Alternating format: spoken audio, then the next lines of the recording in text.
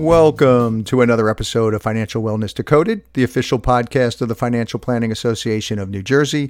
I'm your host, Lawrence Eichen. In this episode, I interviewed Lisa Crosta, Director at BPP Wealth Solutions. For those of you keeping score at home, BPP stands for Build, Protect, and Preserve. Lisa is a certified financial planner, and she is also a certified public accountant. She earned her BS from the University of Vermont and an MBA from Rutgers University. Lisa spent her early career at Ernst & Young, and then after raising 3 children, she returned to the financial industry. Prior to joining BPP, Lisa led the financial planning departments at both Hennian and Walsh and Mass Mutual Tri-State. The topic of the interview today was annuities, and Lisa really showed her expertise in this area. Annuities can be tricky to understand, but Lisa did a great job in discussing several of the key issues when considering these products for clients. With that being said, we hope you enjoy the interview. Lisa, are you there? Yes, I am. All right. Welcome to Financial Wellness Decoded. It's a real pleasure to have you on today. Thanks for having me. All right, great. One big question right off the top. Are you ready to decode? Yes, I am. All right, great. So the first question I wanted to ask you is, why did you focus on annuities as part of your financial practice? So we have found that annuities serve a purpose in a financial plan. They're proverbial, tool in the toolbox, and they have a purpose, especially with today's low interest rate environment. We're using them a little bit more than we used to. As a way to provide guarantees. That's the main reason we're using them. Okay. And so that everybody's really on the same page, I know annuities are a, complex financial instrument, when you really get into the details of them, if you ever read a prospectus, but just so the listeners kind of can all be on the same page, can you give us a brief, Reader's Digest version, perhaps, of what annuities are? Sure. So there's 4 different types of annuities. I'm not going to go into all of them because I'll talk about the ones that we focus on in financial planning. But just so viewers understand, there are fixed annuities, which are products where you put money in and you get a fixed interest rate. There's variable annuities, which have an underlying investment component that determines how they perform. There's index annuities, which are tied to an index, and that determines how they perform. Those are all deferred annuities. So the money goes in now and it grows tax deferred, which is one of the great benefits of an annuity. There's another kind of annuity, an immediate annuity, where you turn over your asset for an income stream for a certain period of time. And that's really a whole different animal. We're not really going to talk about those much at all. We primarily used the deferred annuities, and we use them primarily with guarantees in them to get guaranteed income for clients in retirement. Okay. So are they an investment product or are they a life insurance product? So they're both. So they're regulated. They're sold by insurance companies. Variable annuities also require the person who sells them to be security licensed. So they're regulated by both the insurance people and the securities and FINRA.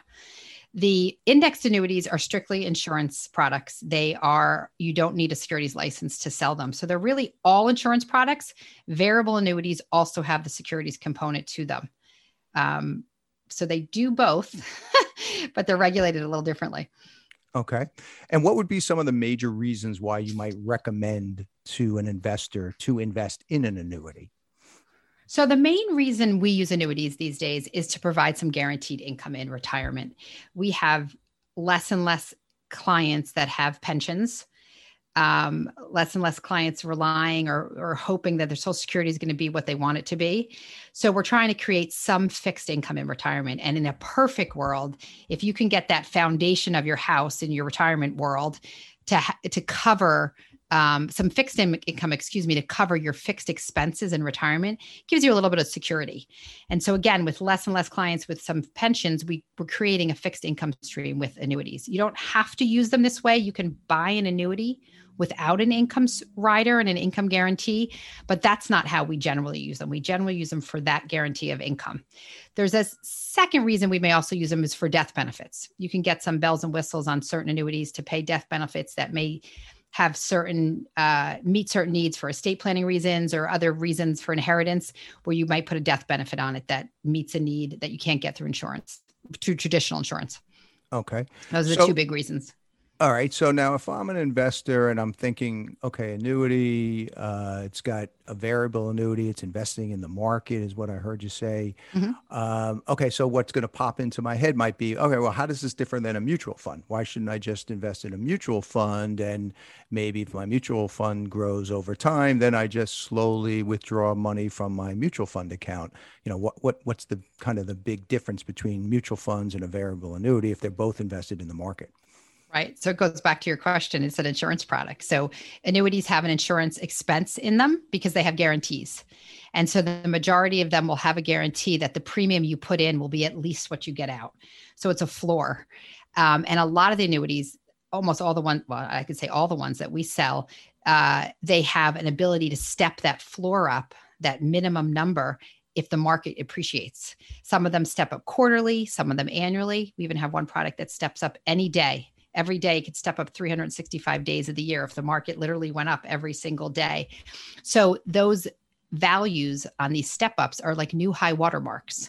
So you have a floor, you have a guarantee it'll never go below that, the cash value in that. So like we had clients that, bought right before 2008 and their markets, their individual investments in mutual funds and stocks went down, but the value of their annuity stayed up because of the guarantee that's in it. So you pay for that's benefit, but that's how they different than just a pure mutual fund that can just go up and down.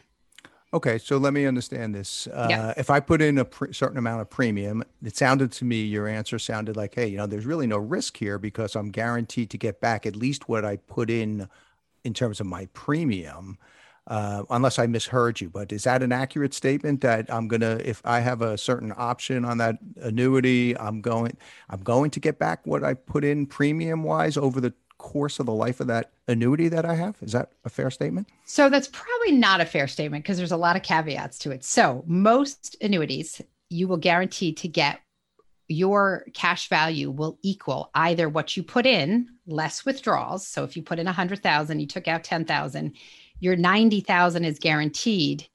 So it'll be the higher of that number or what the cash value is. So if it's gone up, if the investment's done really well and it went to 150, you may get the 150 out.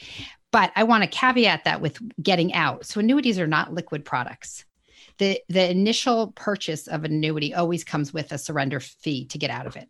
So these surrender schedules, if you will, can last anywhere from 5, 10, I've seen 15 years. So you're not putting it in and getting a guarantee for 2 years and then pulling all the money out. It would be a very, very poor decision because there's fees to get out of them in the early years. They are long-term investments without a doubt.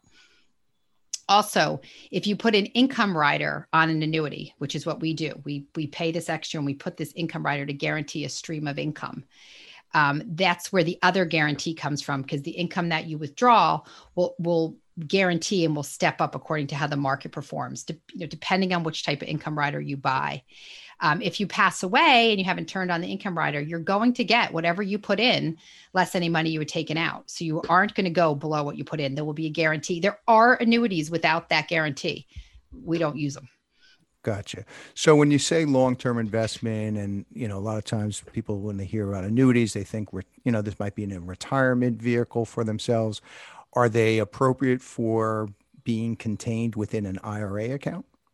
Yeah. So originally, I didn't see that many of them in IRAs, and you have to take your RMD, and we kind of went back and forth. But we realized that if you have assets to pass to heirs, especially with some of the changes recently, the IRAs do not get a step up in basis when you pass away. So if you have an IRA and you pass it to your spouse, they have to take their required minimum distributions from it and they have to pay tax on it. So it's not the most efficient asset to pass to an heir. So we like to use the IRAs, some of the IRA dollars, and I'll explain some of the 401k dollars we often use for the annuity because we know that asset has to be spent down. It has to have to take the required minimum distributions from it. There's no step up in basis when it goes to the heir. Use that money and enable the non-qualified assets to still grow because the non-qualified assets pass better or more tax efficiently, I shouldn't say better, to your heirs. Right now, heirs still get a step up in basis. So if you have a non-qualified account, that you paid $100,000 for, and now it's worth $300,000 and you die with it, your heirs get that $300,000 with no tax liability associated with it. So it passes more efficiently. So we find by using the annuities for the tax deferred or the IRA dollars, you can take less pressure off the non-qualified assets, let them grow and let them pass really tax efficiently to the next generation while spending down your retirement assets that have to eventually take money out of them anyway.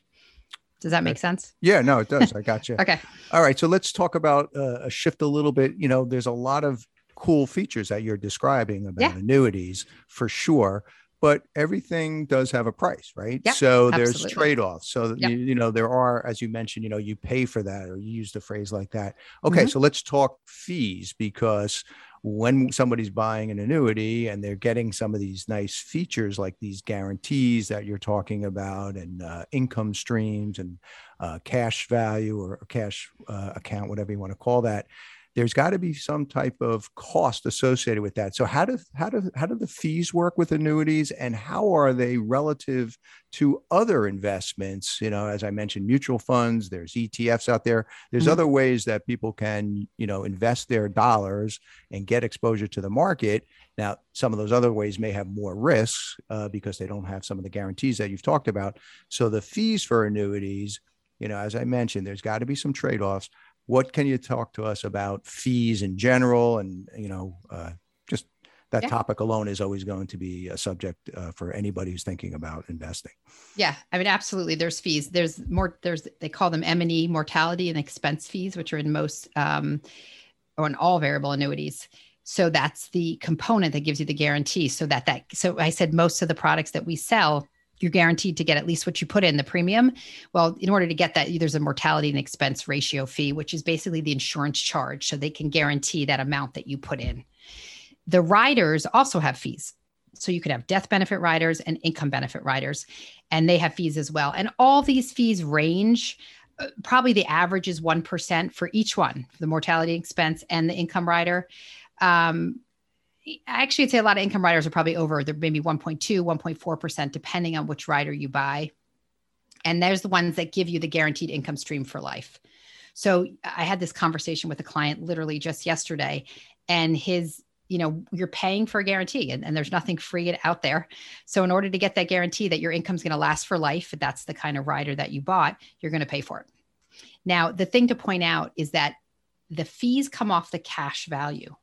They don't reduce your income stream. So when you have an annuity, there's actually, if you have an income rider, there's actually 3 columns of value. There's the cash value, what you put in, and that will go up and down according to how the market performs. There's an income value, and that number is what they use to determine what your income will be paid to you each year. That number never goes down, and that number in the products that we like to use is guaranteed to go up each year, even if the market goes down. And I'm going to come back to that in a minute. So that income number keeps going up, and then it pays you an income stream for life. That's what that income rider fee that you're paying goes to cover the cost of that. But that income rider does not go down by the fee. The cash value goes down by the fee.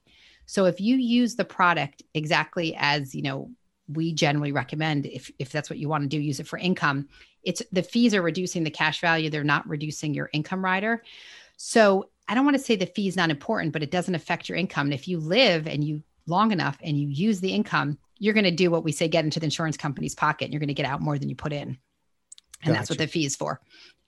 And that's the last column. I'll just say the third column that they keep track of is the death benefit. And that is another number that calculates, it could be equal to the cash value. It could have a rider on it as well. So that has some guarantees in it. And that just depends on the product. Okay. And these fees are fully disclosed, right? Oh yeah. They're on the illustrations, and yeah. Yeah. Okay. Yeah. All right. So let me ask you this. Are there any risks or downsides with annuities? Because we've talked about some of the positive things that they can do for our investors. What about risks or downsides? Well, for one, the surrender schedule. You have to be aware of the surrender schedule. If it's 5, 7, 10 years, this is not liquid money. You have to know what you're doing with this money. Because of that, we never recommend, an entire person's entire portfolio go into an annuity. Generally, we'll use 20%. I'd say just a rough rule of thumb that we may put into an annuity. And again, we're using them a little bit more because fixed income is paying so poorly these days that we're finding that fixed income sleeve we're using with annuities a little bit more. So, it's just a percentage of your portfolio. It cannot solve all your needs. You still need your investments outside of this. So surrender schedule is one. The other is if you don't use it properly. When I first started looking at annuities, I really thought they were terrible because nobody was using them. They're paying all this money. And we started reviewing them for clients. And I said, do one of two things. Get out of this thing. If you've had it for 10 years, you're not using it, find a better one, or geez, take the income you're paying for.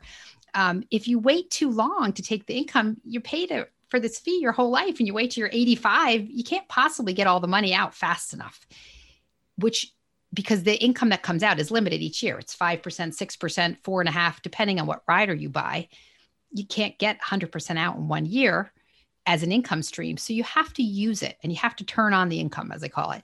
So that's the thing that I see the mistakes people make the most, is spending this money for his income rider and not using it. If they don't use that money, okay, let's say they're 85 to use your example, and let's say they live another 5 years and then they die. Does that money then pass to their heirs as per the death benefit? Or is that an automatic thing, that death benefit, or do they have to purchase a rider with a death benefit? Or if not, does that money go to the insurance company? And what happens to that money when the person that would be terrible.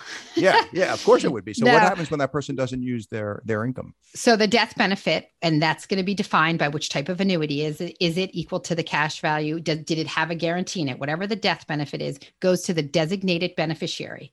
It's just like an insurance or an IRA product where it has a designated beneficiary. It doesn't go through the will or through probate. It will go to the beneficiary, whatever cash is in there.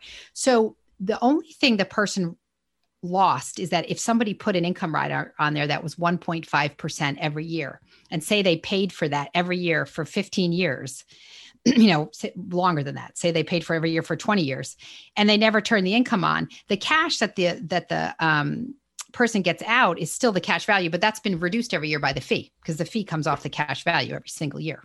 Gotcha. So that's where you wasted your money. It's like buying something you don't use. You don't lose your initial investment, but you paid a fee for something. It's like paying for a service, paying for a gym you never go to. Right, exactly. Yeah. Okay, so there's a lot of different types of annuities, and then there's a lot of different insurance companies that are selling these annuities, right? So what does an investor look at in terms of, how do you choose these? Obviously, you going through a financial planner is certainly the way to go, because they're doing a lot of the culling out for you. But if somebody's thinking this over and you've got several ones to think about, what are the key factors that you as a financial planner are looking at for your clients in terms of choosing the best ones for them? Right. So we really only work with A-rated companies. There's the companies that rate the insurance companies, Fitch, and I'm going to forget all the names of them, but we use A companies. There's enough companies out there that are A or AAA and that we can use. So we stick with those because they have to have enough assets to support the income that they're promising to the people, right? If you buy a company and they're promising to pay and they don't have the assets for it, that's troubling. So we stick with the top, 5 or 10 companies. We also like to look at the investment options underneath. There's certain companies that have really robust mutual fund choices, books, they have a good number of companies. They're companies you've heard of, you'll see BlackRock and Vanguard and T. Rowe Price and American funds, companies that have been around and do well. I like to see good investment options. There's also something that we look at with annuities is how much of your money they let you choose to fully invest it. Some companies make you hold back 20% in like a fixed account. And you can only invest 80%. So that holds back some of your returns. So that's something we always look at. There's more minutia. There's some companies that automatically rebalance. They call them, I'm not going to say the word right, volatility adjusted portfolios. They automatically readjust when there's big market turns. Personally, we don't like those because you end up selling when the market's down and buying when the market's going up. But that's something that you would never know to look at if you weren't, working with an advisor that knew to look at that. We look at the different riders. There's some companies have the bells and whistles that are appropriate for what you need. We've used foundation money once to do an annuity. And the most important thing in that case was they needed 5% because that's what the foundation had to pay out. And they needed a really good death benefit. So we found the annuity that fit those needs. It's a little bit like a puzzle. You got to get the right, or a tool to get the right tools to meet the client's needs. The only other annuity I will point out that's a little unique, but it's super popular, is the indexed annuities. So I keep referring to variable. variable is what we tend to use more in my practice, which has the underlying mutual funds. An indexed annuity, the underlying investment is linked to a market index like the S&P or the Dow Jones. So you're not actually invested in those securities, it's just linked to it. And those are a different type of product because you can never, I have to explain this. The returns are capped according to however the company lays it out. So if the S&P returns 12%, you may only be able to get 5%. So these products, you really have to read underneath and see what they're linking it to and what your caps are and how much the insurance company is taking from the returns. Those products will promise you that you can never go negative because they will always have a floor of 0%. And they still tell you there's no fees. But remember, there's nothing for free. And the way the fees work is instead of telling you there's a 1 point something percent M&E fee, they just take a piece of the spread. So if the market returns 12% and they cap you at 5, well, they made 7. So it's not, these types of products have their place, but you have to understand when someone tells you that they're free, they're not. The insurance company is just getting paid a different way. Right. And it's great to listen to you because clearly you sound like you really know a lot about annuities, and they are, they can be very complex. That's why they come with a prospectus. Yes. And that prospectus is quite detailed because, it's, what the large print giveth, the fine print taketh. And that's why you need somebody like yourself to look at that and cull out the ones that are not favorable from the ones that are. So our time is actually almost up. So I'm going to have to kind of steer us to just one final question in general, because we've been talking about annuities. We're talking about these are long-term investments. What is, in your opinion, the most important factor or factors for someone when it comes to long-term financial planning and a successful long-term financial plan? I'd say to not put it in the drawer and put it away. Take it out every year. We always say that our financial plans are living, breathing documents because we can't plan now for the rest of your life. We can make really good decisions with the facts we have today and with the market that we're in today, but things change. So we really like to reassess. We look at our annuities every year. Do we need to change the way they're allocated? Do we need to start taking the income? Look at the cash flow. Are you saving what you said you were going to save? Do you have too much built up in the bank that you can actually save more? Even insurance illustrations. You have an insurance, you bought a permanent insurance product. We got to look at that illustration and see how it's performed. So I'd say the most important thing is to reassess it at least every year. That's great advice. Real good advice.